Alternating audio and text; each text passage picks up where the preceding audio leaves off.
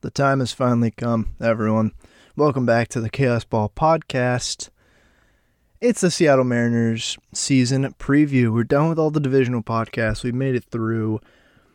This is officially Content Week. I'm dubbing it Content Week. Leading up to the season, just a ferocious effort from myself to get all this stuff out this week, but I'm glad I'm able to do it. And it all leads up to this. The Seattle Mariners season preview. Let's go. Let's get into it. Now, what did the team do last year? Well, they went 90-72. Their Pythag was 89-73, so played great ball for most of the year. Went on a pretty sick 14-game winning streak.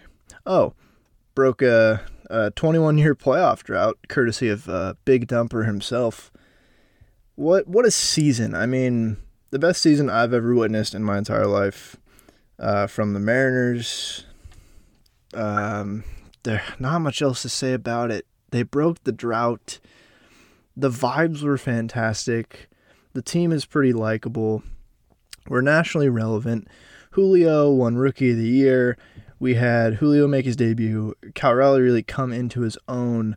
George Kirby and Logan Gilbert, both young pitchers showing tremendous promise. We had guys like Sam Haggerty making crazy cool contributions and becoming like a cult hero. The Jesse Winker trade ended up being the Eugenio Suarez trade. We added Luis Castillo at the deadline. Just what a season, what a success. Looking to build on it this year. The vibes were so high going into the offseason. I will say, before anything else, the Mariners are projected in the middle 80s, right around with the Angels at like 85, 84 wins-ish. Low, considering what this team did last year, but also the Mariners have smashed the projections the past few years. This is just a team that's built to do that, the way they're set up. Not only winning run games, courtesy of their bullpen, but just kind of, again, I don't think you can ever discount clubhouse vibes, and this team has vibes off the charts, and that pushes you to an extra couple wins in a season, because the guys are really pulling for each other, playing for themselves, playing for the manager, playing for their teammates. Alongside Scott Servais is one of the best vibe curators in the league. He's a pretty decent game manager and has definitely improved, but vibe curator, dad of the clubhouse vibes, he's top 5, at least top 3, honestly. But let's just get into it. What would constitute a success in the 2023 season for the Seattle Mariners? Last year, they break the drought. They win the AL Wildcard Series over the Toronto Blue Jays in dramatic fashion. One of the greatest comeback wins in playoff history. Probably the best game I've ever watched in my entire life. And then promptly got swept in the ALDS by divisional rival and future World Series champion Houston Astros in the most competitive 3-0 sweep of all time. You could make a case the Mariners should have won those 3 games, but no. Razor-thin margins in the playoffs with baseball, man. It was tough to see, but I don't think anyone left this season with their heads, not held high. I mean, it was tough to lose one to the Astros, but they're a better team than the Mariners. It was tough in the manner we lost. Obviously, it was pretty heartbreaking considering those 3 games were pretty winnable. But again, we go into the offseason, heads held high. The vibes are really good. The team, they didn't arrive early per se, but it's not like we were going to go into this offseason and the team, we were going to lose crucial guys. Like, the young core is intact. Ownership and the front office have been pretty committed to having this team win with, trading for Luis Castillo. That's a type of move you do. You trade for the best pitcher available if you're committed to winning. So going into the offseason, the vibes were fantastic. Particularly because the offseason, there were so many hopes of the Mariners spending money. They've ran a pretty low payroll since Dipoto took over. He's cut a lot of the payroll. The rebuild has gone well. The young core is intact. You have a lot of young players with team-friendly contracts for the foreseeable future in the short term. and you look to augment that with free agent signings. And it's not like the team doesn't have money to spend. They've ran pretty high payrolls in the past, and there's a reasonable expectation they would spend a decent amount of money this season. There was some hope of getting one of the top shortstops available. I never really thought that was going to happen, but in the back of my mind, I knew it was possible, just because it's not like this team is really high payroll, right? Like, everyone looked at the payroll, they looked at what it's been in the past, they look at the money they've saved in this rebuild. Now's the time to spend. Particularly looking forward to the 2024 offseason, which is particularly weak among position players, which the team needs a lot more than pitchers. This offseason, we expected more. Obviously, we all know what happened. Dipoto didn't waste any time improving this team. He traded for Kolten Wong, and he traded for... oh, excuse me, I almost just choked thinking about how they did spending money this offseason. They traded for Teoscar Hernandez and Kolten Wong pretty much immediately into the offseason. It feels like that happened a freaking long time ago. But immediately, the vibes were even higher. Because, as we know, Jerry Dipoto loves to build his team through trades. Not necessarily free agent signings, but trades. And trading for Kolten Wong and Teoscar Hernandez, those guys improve this team. It's at least improve it and at least improve the floor. You lose Mitch Haniger through free agency. Other guys we lost, Carlos Santana, who was midseason acquisition and was pretty pivotal down the stretch for the Mariners, lost him. I thought they should have just re-signed him to, he took one for $8 million or $7 million with the Pirates. Why not give him that? Didn't understand. Matty Boyd, again, a midseason acquisition, went back to the Tigers. Mitch Haniger, Kirk Casale, and Adam Frazier all became free agents. So you kind of had somewhat of a hole in right field. You needed to replace Matt Boyd in the bullpen a little bit with at least another arm. And then Carlos Santana was the backup first baseman and DH. Adam Frazier was your starting second baseman. So those are all positions you needed to fill. Dipoto fills second base almost immediately, flipping Winker and Toro and Joseph Hernandez to the Brewers for Kolten Wong. I will say, Jesse Winker's time with the Mariners was what a disappointment. Didn't perform off the field or on the field well. Apparently just not a good clubhouse guy, and surprising they managed to keep the vibes up so high with him in that clubhouse. But I like the Brewers just taking a chance on him. They get a utility infielder who's one of the more good-looking men in the league in Abraham Toro. Jesse Winker, who pretty low risk. He can't be much worse than he was last year. And then Joseph Hernandez, who had a breakout season last year at Everett. Promising young pitcher. I don't know what his outlook is with the Brewers, but he had a breakout last year, and I was looking forward to seeing what he's going to do this year. I'll still follow him because I appreciate what he did in Everett last year. But that was a pretty big trade. You trade for Kolten Wong, and he is automatically and instantly an upgrade to Adam Frazier in almost every way. Kolten Wong offensively throughout his whole career he's never really been above average at one thing, or he's never been elite at one thing, I should say. He's average or above average in every offensive category, which is pretty nice and stable to have at the second base position. He's maintained a reputation as a Gold Glove second baseman. Last year, his defense really did take a dip. A lot of just random errors and didn't look as great at second base as obviously he had in the past. And guys do, obviously, their defense starts to dip a little bit when they get older, but it's not like Kolten Wong's defense has been dipping consistently for a long time. It went just crash down metric-wise last season. But I'm willing to believe that was somewhat of an anomaly because that just doesn't make sense. So I think his defense projects pretty decently again this year, and all the projections say that was somewhat of an anomaly. You can't just take one really, really bad season and put it up against the previous 8 seasons of great second base defense and say he's going to be a bad defender this year. So Kolten Wong, also a great vibes guy. Kolten Wong, really cool dude. I think it's a culture fit, very much so. instantly improves his team, provides a lot of stability at second base that we didn't. Adam Frazier played a lot of games and was pretty decent defensively, but the hitting and much else, he wasn't a super valuable player. So that was a great trade right off the bat. And then he makes the trade for Teoscar Hernandez and for Eric Swanson and Adam Macko. Macko, promising young southpaw arm in the system, one of those. A lot of people outside of the Mariners organization probably don't know who he is, but he's been slowly coming along in his development. It seemed like another Mariners pitching development, not gem, but not diamond in the rough either, but just a guy it seemed like they were going to turn into a pretty productive major league pitcher and had done really good work with development-wise. So he goes to the Blue Jays as kind of an upside prospect, along with Eric Swanson, who was fantastic for us last year.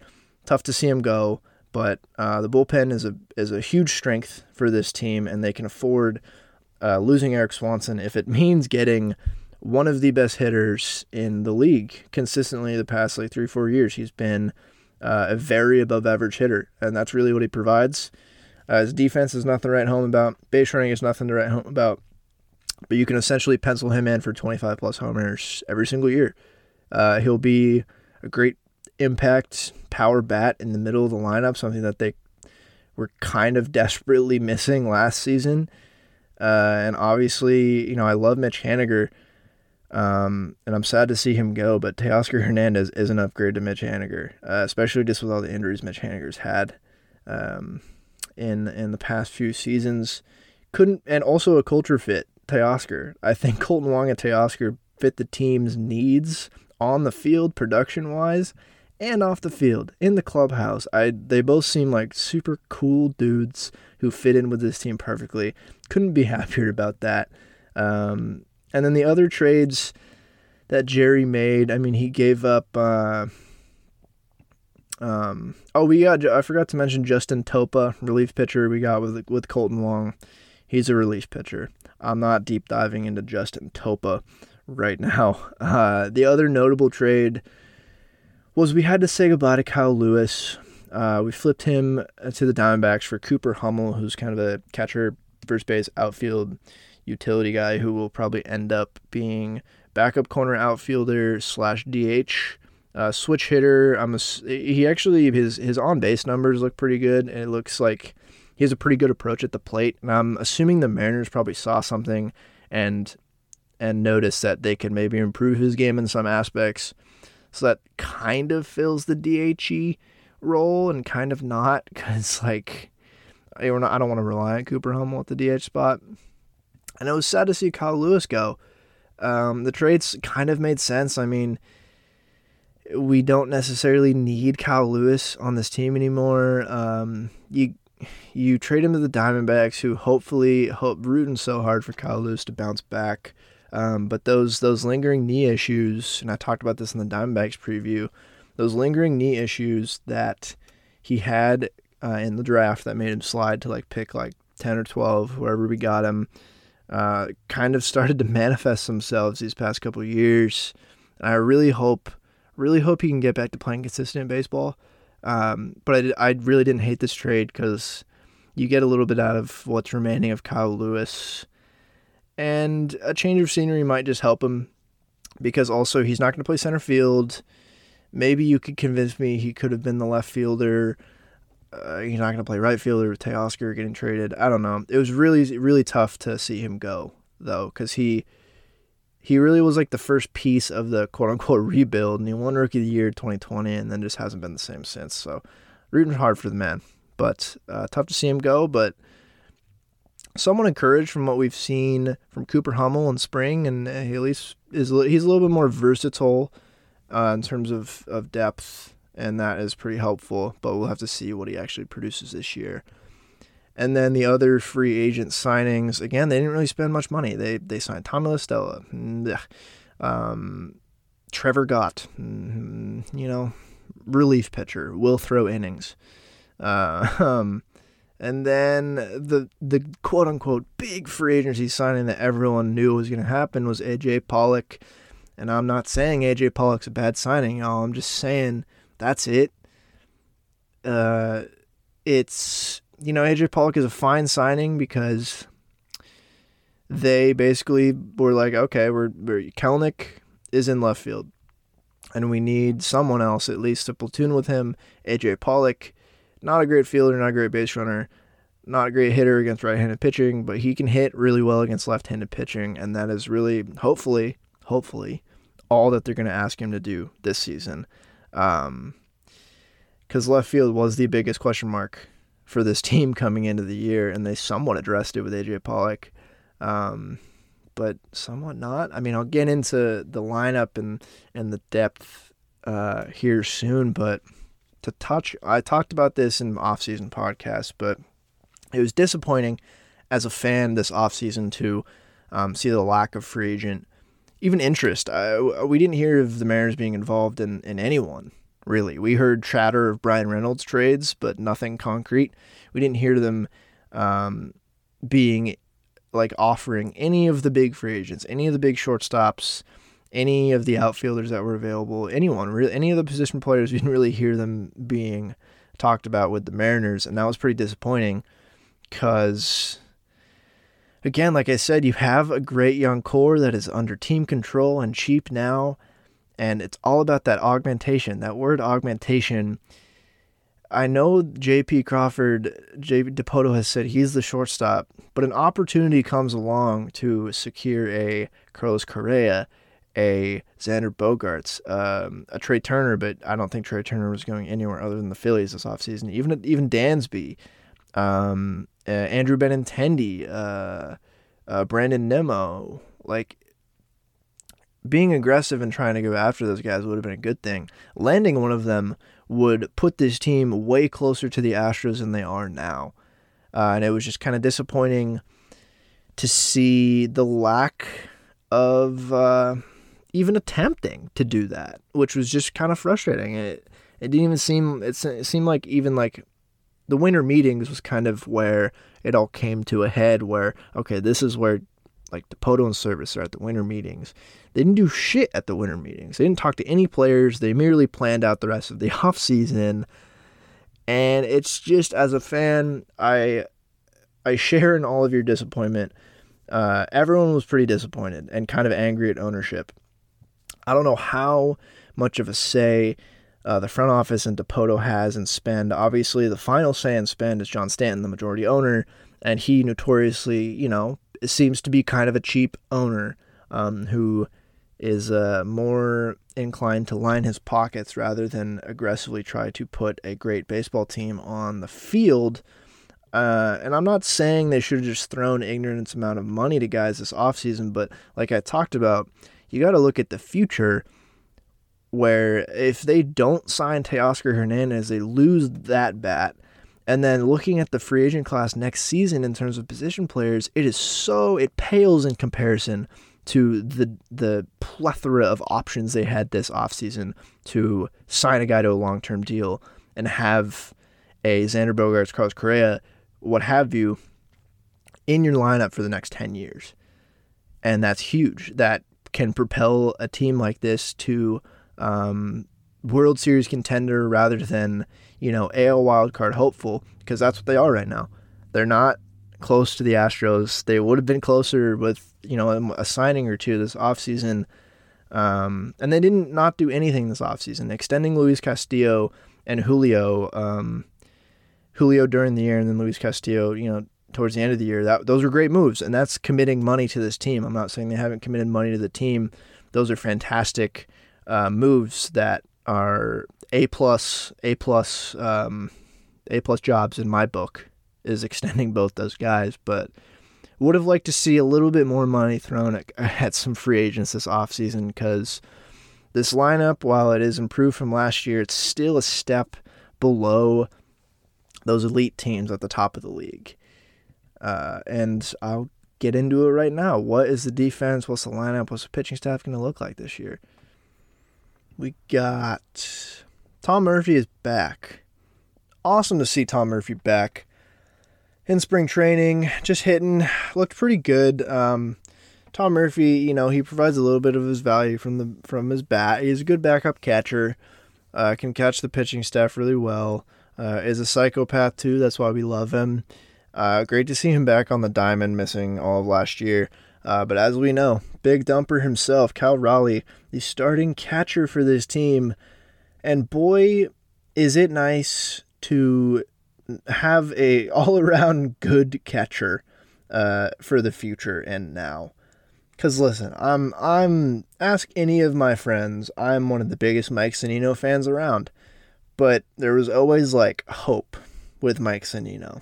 You know, it was always like, man, this guy could hit like 40 bombs in a season and be great defensively. And he was pretty damn good defensively for the Mariners, but the offense never really put it together. Cal Raleigh appears to have put it together offensively. Projects to be top 10 catcher in the league, offense and defense.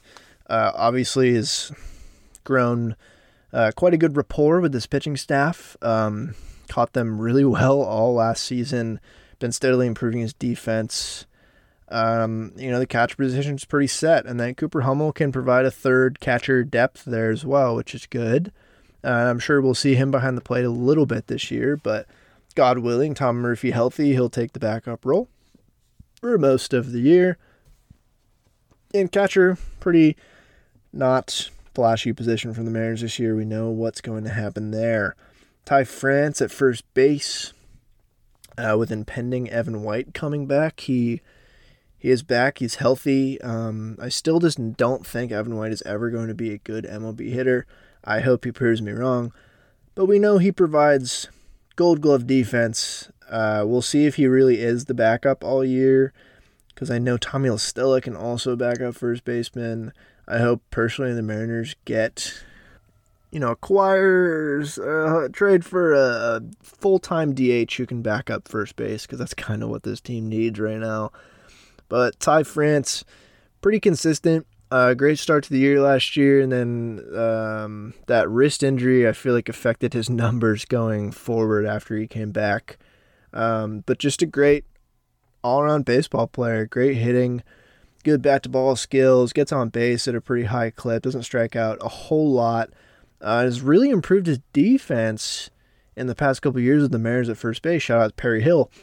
Really rendering Evan White obsolete, because I feel like when we first had Ty France and Evan White, it was like, Evan White, there's upside if he can become even a league average hitter. His defense at first base speaks for itself. Platinum glove type defense. Wizard to watch defensively over there.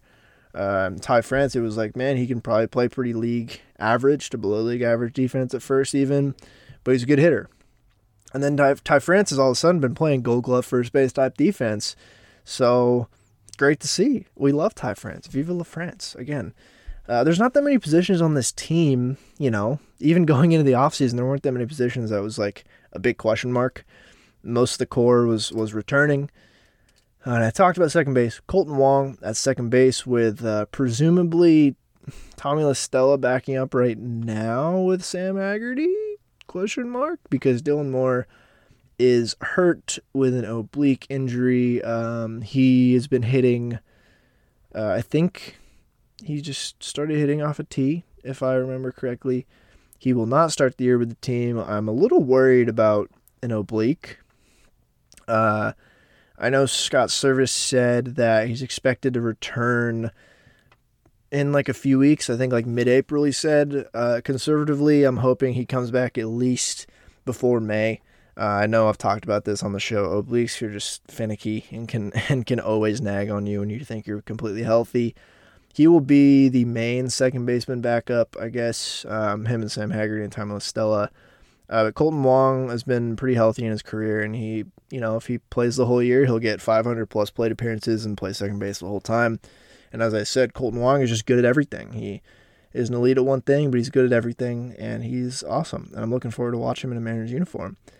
Shortstop, we know, we love him.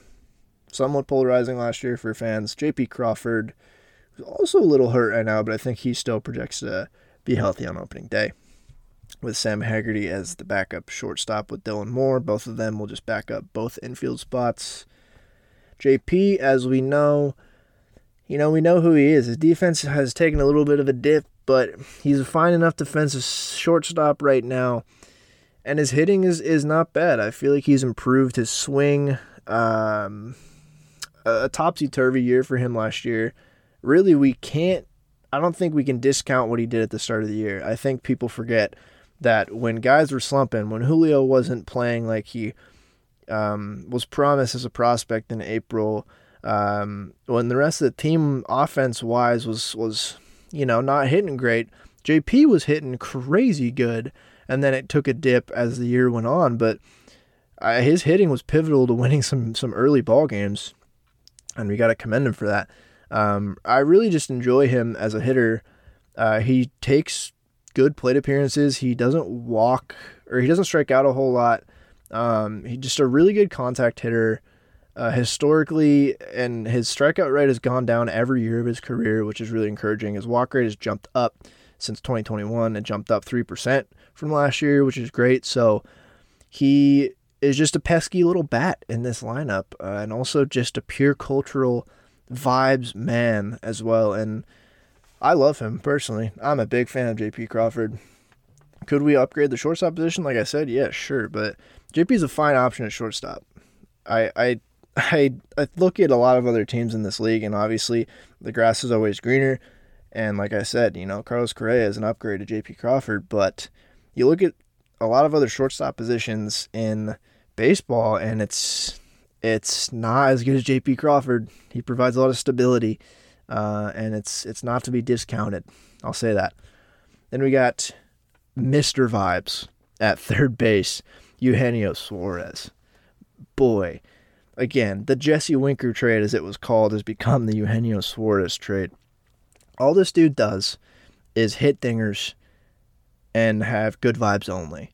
He immediate fan favorite. I don't know if I've ever seen a player on this team become an immediate fan favorite as quickly as Eugenio Suarez. Part of it was just coming into the team with the Corella DeVille hair. Obviously made him stand out. His good vibes only motto really stuck with this whole team all year. And then he really had a bounce back year from his prior. And I highlighted it in some of my first podcasts that I wasn't super surprised he played more like Gino Suarez last year than he did in 2021, because the Reds were playing him at shortstop. He's not a very good defensive shortstop. And I think that really, really affected his hitting.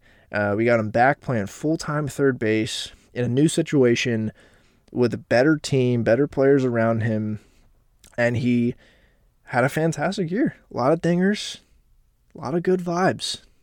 Just a catalyst for this team the entire year, and really came in the clutch in a lot of different scenarios, and we all love him.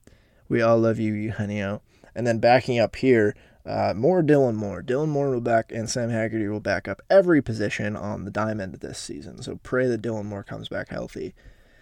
The outfield is where things get interesting. Not in right field, though. Teoscar Hernandez, full-time right fielder. I'm fine with him being a little bit below average in right field because, as I said, his bat is just fantastic. Will be a great anchor power bat in the middle of the lineup all year. And then presumably Sam Haggerty will back up right field as well. And then obviously we know him. We love him. Julio Rodriguez in center field. Came up last year. Had a tough April. Really didn't hit well. Didn't hit a home run at all. Got very, very unlucky with a lot of the strike calls on him for sure. Very unlucky. But even without those, he still was a pretty bad hitter. But what he did do, at least that month, he stole like 10 bases that month, and he proved that he is a center fielder. Because it feels like a long time ago, but once upon a time, his speed didn't grade out super well, and his defense was somewhat of a question mark in center field. There was talk of him potentially being a full-time right fielder if center field didn't pan out. That was a pretty decent likelihood. He came up, and he said, no, I am the starting center fielder.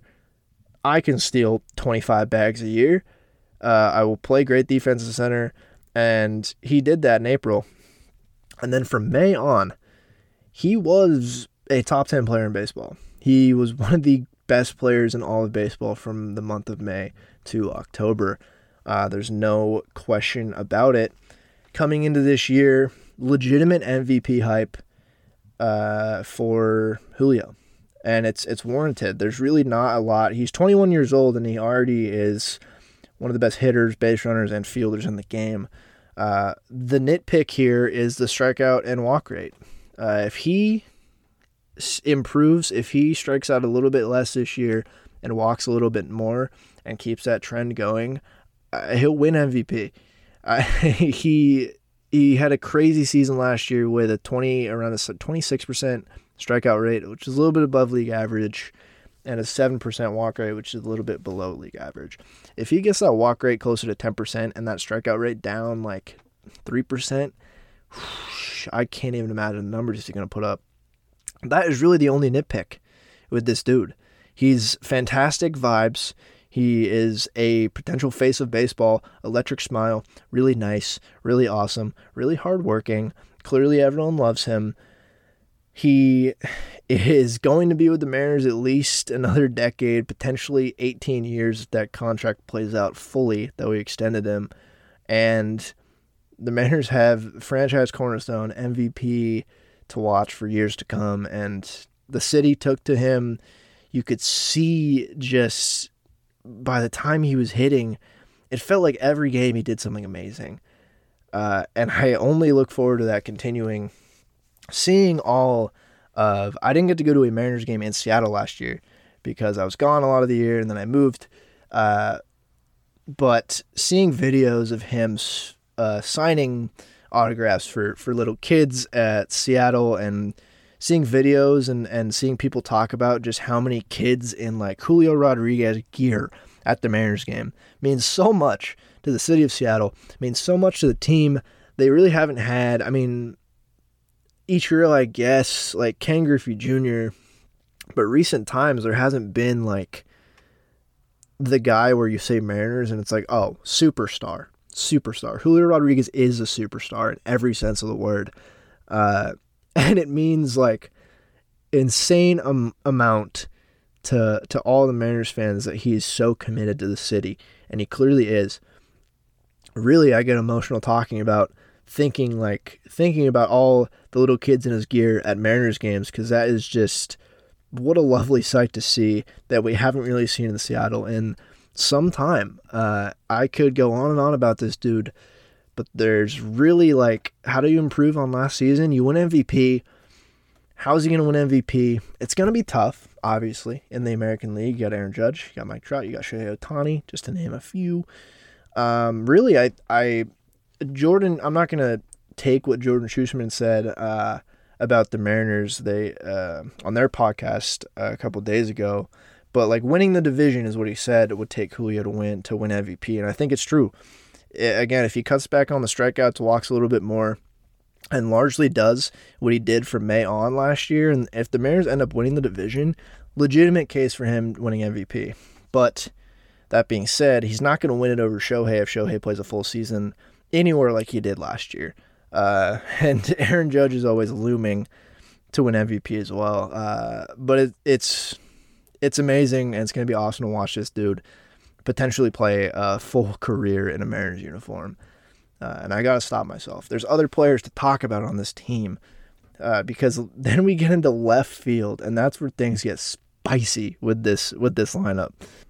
Left field was the position, the biggest position of question mark coming into the offseason, and still kind of now. I've voiced a lot of my concerns over this and the lack of attention to it, but there's something to be said with sticking with Jarred Kelenic is the best thing for him. If, like, maybe all he really needs is the team to really believe in him and more consistent playing time to become the player he's meant to be. I'm very skeptical. Basically, they signed Pollock, and Dipoto came out and said it will be a platoon. It'll be a Kelenic-Pollock platoon in left field. I've been very vocal about. It's not like that I dislike Jarred Kelenic. I just think going into the year, when you could have improved that left field in one way or another with a proven MLB starter at left field, and they didn't do that, rolling with Kelenic and Pollock as a platoon, although you kind of know what Pollock is, he's really only valuable against left-handed pitchers. You still don't really know what Jarred Kelenic is. The the Mariners organization knows a lot more than I do about what he is, of course. I just think it's generally a mistake if you really are wanting to commit to winning a World Series to just automatically, stick him in left field and let him figure it out based on what we've seen from him in the past at the major league level. That being said, what a spring he had. He looked fantastic in spring training, and I don't really put much stock into spring training. I've said that. I don't watch a whole lot of spring training, although I keep up with what guys are doing, but I don't really, a great spring training doesn't translate to a great season in most ways, especially with unproven guys. That being said, obviously his stats and his numbers look great in spring training, but what we all noticed and everyone noticed was his approach looked better, his swing was tweaked a little bit and just looked better than it has. And so I'm confident that he can, at the very least, not be a negative WAR player this year. I'll say that. But I still, there's so much optimism. There's so much pressure on him to succeed. I really hope he does. He really must have been harmed from the 2020 season. He was poised to come up basically that year after 2019 or 2021 even, poised to come up and make an impact. And the stoppage because of COVID, just no training, no working with the coaches, really, I think that really, really hurt his development and might be irreversible. Not to say he won't become a good major league player, but the ceiling on this kid was, the sky's the limit. It was it was Julio and Kelenic, two all-stars of the outfield of the future, and Kelenic has not really panned out yet. It's very intriguing.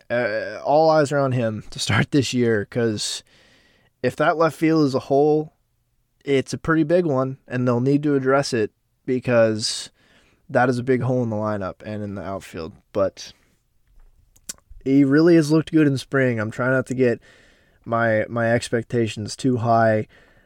Just looking forward to seeing what he does.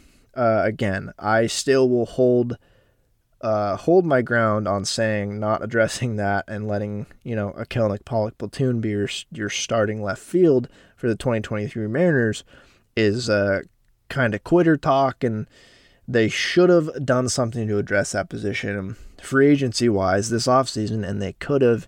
They didn't. I think that's a mistake. But that being said, rooting very hard for Jarred Kelenic.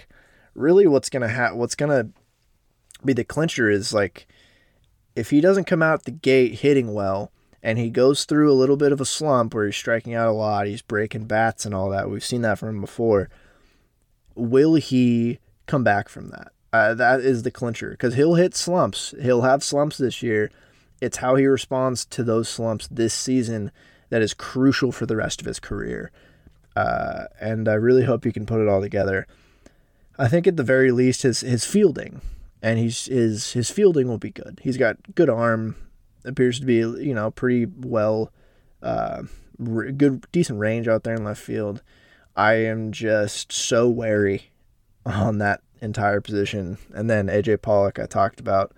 Maybe we'll see a little Cade Marlowe up there at some point this year. Probably see some Haggerty out there, probably some Hummel. Unfortunately, Taylor Trammell broke his hand and won't be back for, let me see here. He won't be back until May at least. Trammell was the other guy with Kelenic that was earned the spot, and then Trammell got hurt, so it was okay, so it's Kelenic's to lose now again. But we'll probably see Trammell back up in the bigs playing that position this year. Brian Reynolds was a name thrown around a lot this offseason for a trade. I think he still will be traded, just the Pirates are going to wait till the deadline, because that's when teams will get desperate and they'll probably get a greater return than they would have this offseason. The Mariners will probably be in that mix. I would assume the Mariners would be in that mix, the Yankees, top two teams in the AL, that would probably be in the mix. That if Kelenic's not a great player this season, or even good. If he's good, I don't think they'll do anything. If he's more what we've seen the past couple of years, they're going to have to do something. And why? The depth is thin at this team. Let's go to DH. The DH position, there is no DH. Pollock, I guess, is the DH. If Kelenic ends up hitting well against lefties, maybe you just DH Pollock and play Kelenic and left against lefties. Tommy La Stella might DH a little bit. Like Cooper Hummel might DH a little bit. I like Teoscar might DH. Maybe you play Haggerty in right field, or when Trammell comes back up, you play him in right field, and Teoscar DHs. This lineup is pretty solid, but it's missing. Like top down, it's not top down. It's pretty good. It's fine. It's missing one more big bat. Again, where they could have addressed this offseason. It's missing another all-star caliber bat in this lineup, because you have Julio, who's the all-star caliber bat in this team, and then you have, Kyle Raleigh will hit a lot of home runs, the same with Eugenio, but they're not complete offensive players. Teoscar is the same thing. He'll hit for a lot of power and have good at-bats, but he's not, he's going to provide a lot of value, but you can't just pencil him in as an all-star. They need, like Ty France and is a good hitter, but he's not just a bona fide automatic all-star. Same with Colton Wong, same with J.P. Crawford. They needed, and they still need, in my opinion, another big impact bat in this lineup to really be taken seriously as a World Series contender. And it's just not there, and the problem is the depth after that is just bad. Like, Sam Haggerty and Dylan Moore are great utility guys, but after them, you don't really have a backup first baseman. Tommy La Stella is not a good player. I'm not looking forward to watching him play for the Mariners. I'll say that right now, especially with who was available to get. Like the backup, like they have a decent amount of depth at outfielder with guys who can just play outfield. But again, like the DH spot, they need that impact bat who can potentially be a full-time DH, backup first baseman. They don't really have a backup third baseman at all this year. They don't, like, they needed someone, a big slugging, good hitting DH that can fill in at first base or backup third base, backup first or third, full-time DH. They need a guy like that in this lineup. For depth purposes, to round out the lineup as a whole, they need that, and they don't have it, and I'm a little worried about the depth. If injuries happen, I'm worried about this offense plummeting, kind of like it did last year when guys got hurt.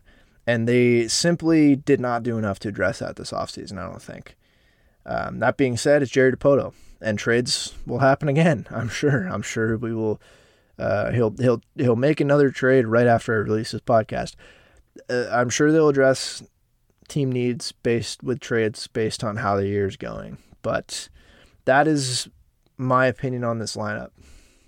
It's still a better lineup than last year with Colton Wong and Teoscar in it, but again, they're missing one more piece. They're missing one more all-star bat in here to really be a great lineup. But then you get to like the huge strength of this team, the starting pitching in the bullpen. You have Luis Castillo, who I just love watching him pitch. He's one of those guys who his stats look good, but when you watch him, it's just amazing to watch him work and pitch through games. Just an awesome pitcher to watch in every sense of the word. There's not even a one thing. It's kind of an intangible, like, man, just watching him pitch is awesome, and it really is. Robbie Ray, who last season, I mean, he came into the Mariners with a big contract and Cy Young expectations, and I wish I had this podcast last year because I would have tempered the expectations a little bit. That year was not going to be, he wasn't going to have that year again.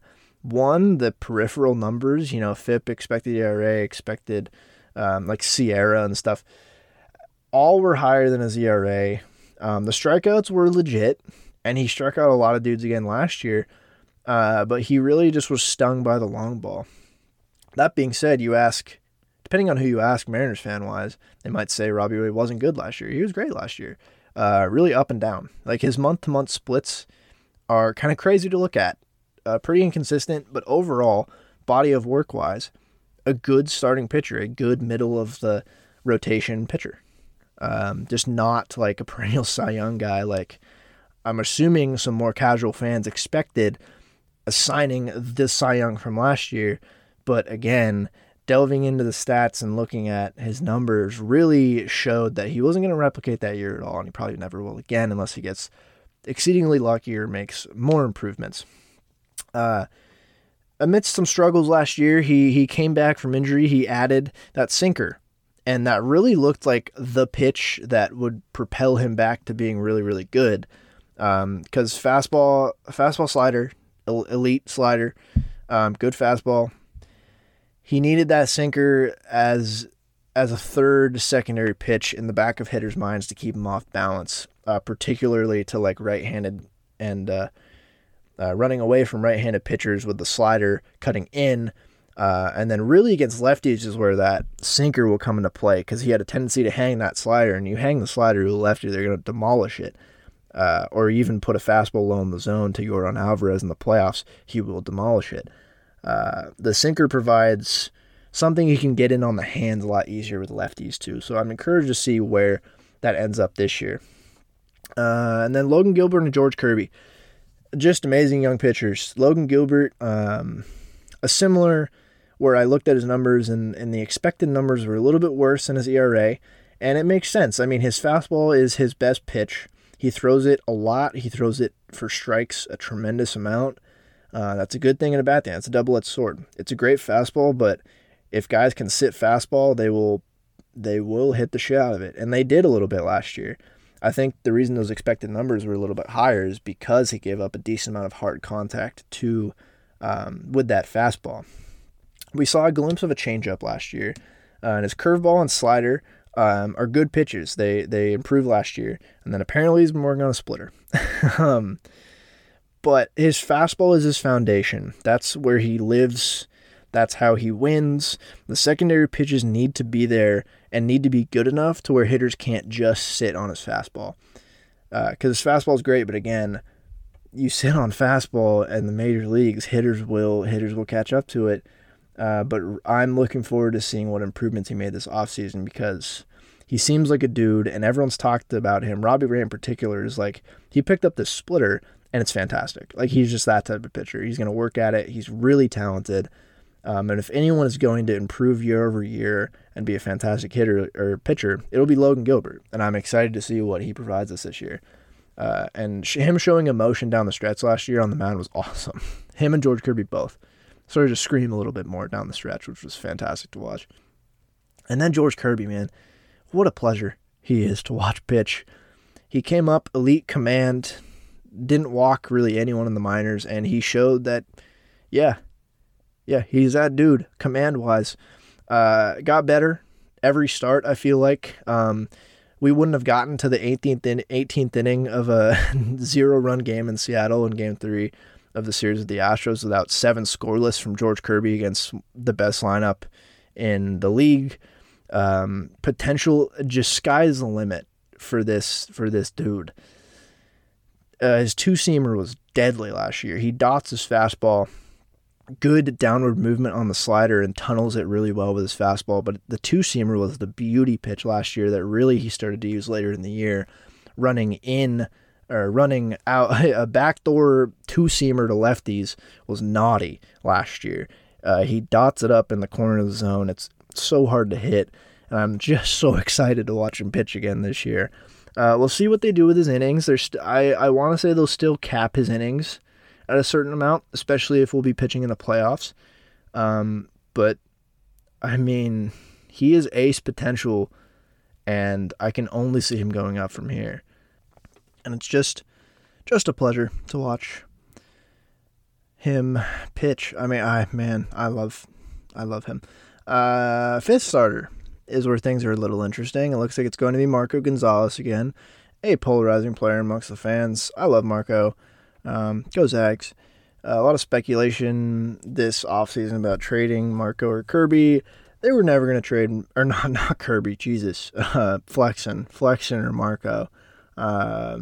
They were never going to trade Marco. I mean, they wouldn't get like a whole lot for him, given he's paid more than Chris Flexen. Chris Flexen is under team control for like 4 more years at a cheaper price and proved to be good last year. So trade value wise, Flexen would fetch a bigger price, and I think that's why His name was suggested in a lot of trades and still is, and he still might get traded.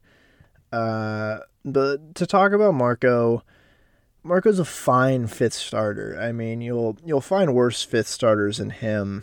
Again, intangible culture fit, I'll say. But really, I mean, not a great year last year, but he threw 183 innings. I mean, his ERA was 4.13. The expected numbers were a little bit higher, but he ended with a 4.13 ERA in 183 innings. And from a fifth starter, you can't really ask much more than that. I think the ire with the fans is we now get to see guys like Luis Castillo and Logan Gilbert. And, you know, these guys who are flamethrowers who can strike a lot of people out, and like Robbie Ray and Kirby, all those awesome pitchers who have potential for amazing strikeouts, and Marco just doesn't really do that. And I think we might just be tired of watching him pitch like that.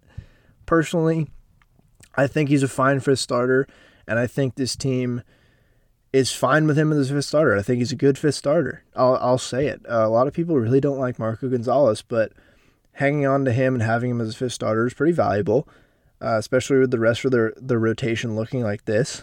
And then with Chris Flexen, I understand why they might trade him because it's a surplus, you know, in the starter position, but holding on to him is also a good idea just because of depth.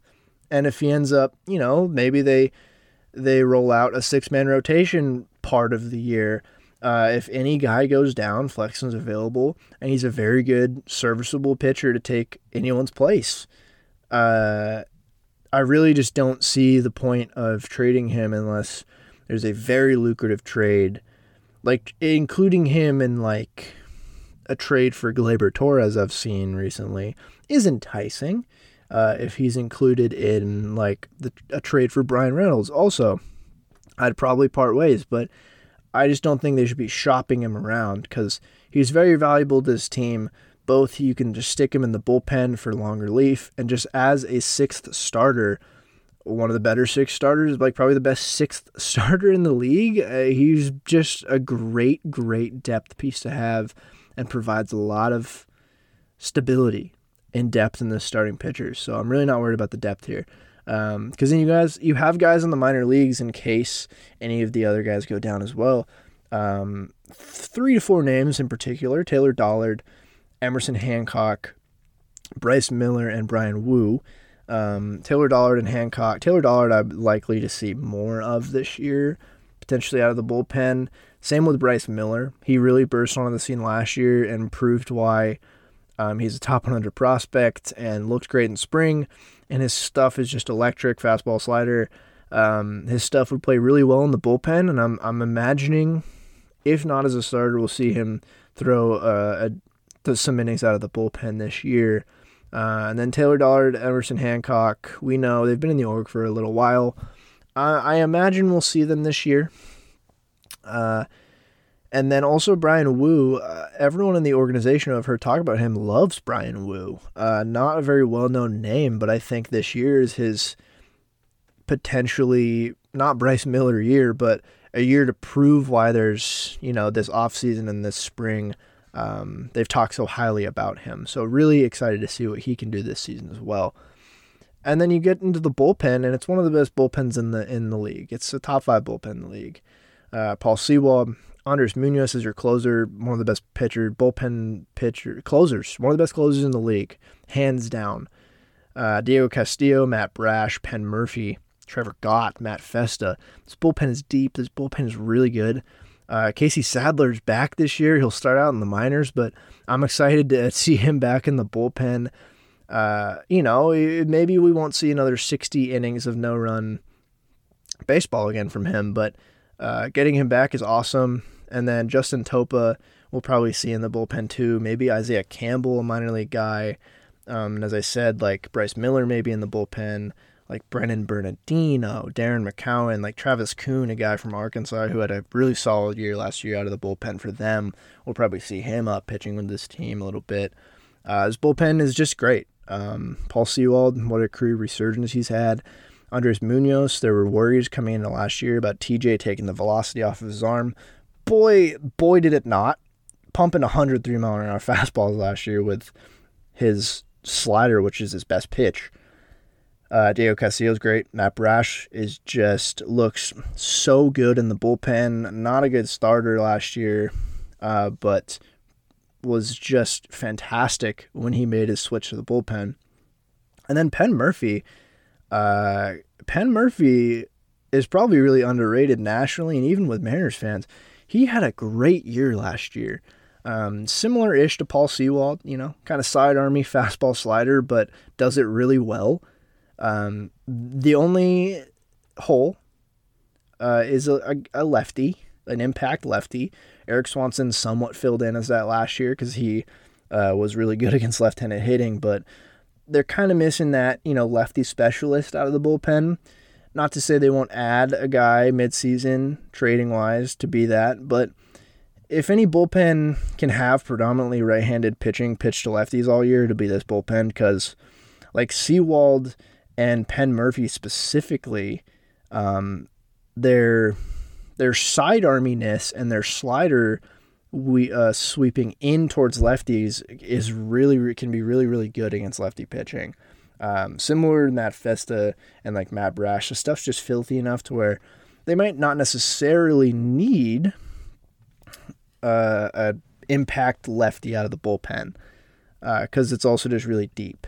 So I'm not worried about this bullpen at all, and we'll probably see Flexen out there this year too. And really, like, the only guy of this entire staff that I'm really worried about the pitch clock affecting is Diego Castillo, and I think he'll make adjustments and be fine because he just fidgets a lot out there on the mound. We know this, but every other pitcher on this team, the bullpen's a little bit unique with how they pitch, but bullpen guys tend to pitch, a lot of them tend to pitch quicker in this bullpen. The starters, too, all of them just work through these games. It's part of the reason why, not only that they're good, it's part of the reason why I love this pitching staff, is they all work pretty quick. They don't really dilly-dally, and I don't see any of them being significantly affected by the pitch clock. Diego Castillo really is the only guy I can see being potentially affected by the pitch clock. Otherwise, I think the rest of the staff is big chillin'. But that is the team. I mean, I talked a little bit about some prospects in terms of a prospect overview. We'll probably see a little Bryce Miller, Emerson Hancock. I don't know if we'll see Brian Wu. And then, the prospects it's a little thin, like in terms of like top 100 guys. We only had two, Harry Ford and Bryce Miller, our top two prospects. And Harry Ford had a great WBC that was really fun to watch. But otherwise, it's not like it's super depleted. It's more just, it makes sense. We don't have a super highly rated farm given the amount of graduations we've had in the past couple of years. And we've traded away, particularly last season, traded away quite a few of our top 30 guys for Major League talent. So it just makes sense. It's a little bit thinner than it has been the past few years, but this team is they're contending now. So it makes sense. And not everyone can be the Dodgers. But really, like, the talent at the top of the system is still really good. And then I also just think the guys in the low minors, the ones who joined the system recently, like within the past year or two, who aren't, on the radar for top 100 right now, I trust the system to develop them pretty well into good players. We've seen it, like Cole Young is our number 3 prospect, drafted him last year. Like Philman Celestin will be, maybe our number 1 prospect after we see him stateside next year or this season after we see what he does.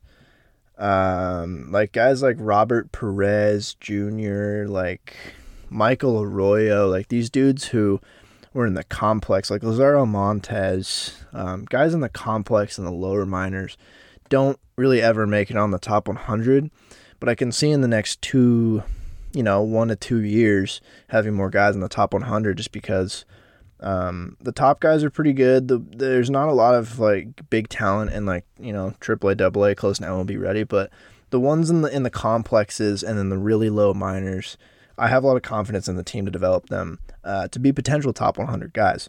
So, coming into the year, low-ranked farm system, but for good reason, and it's nothing to bat an eye at. And then another guy I want to talk about, Prelander Berroa.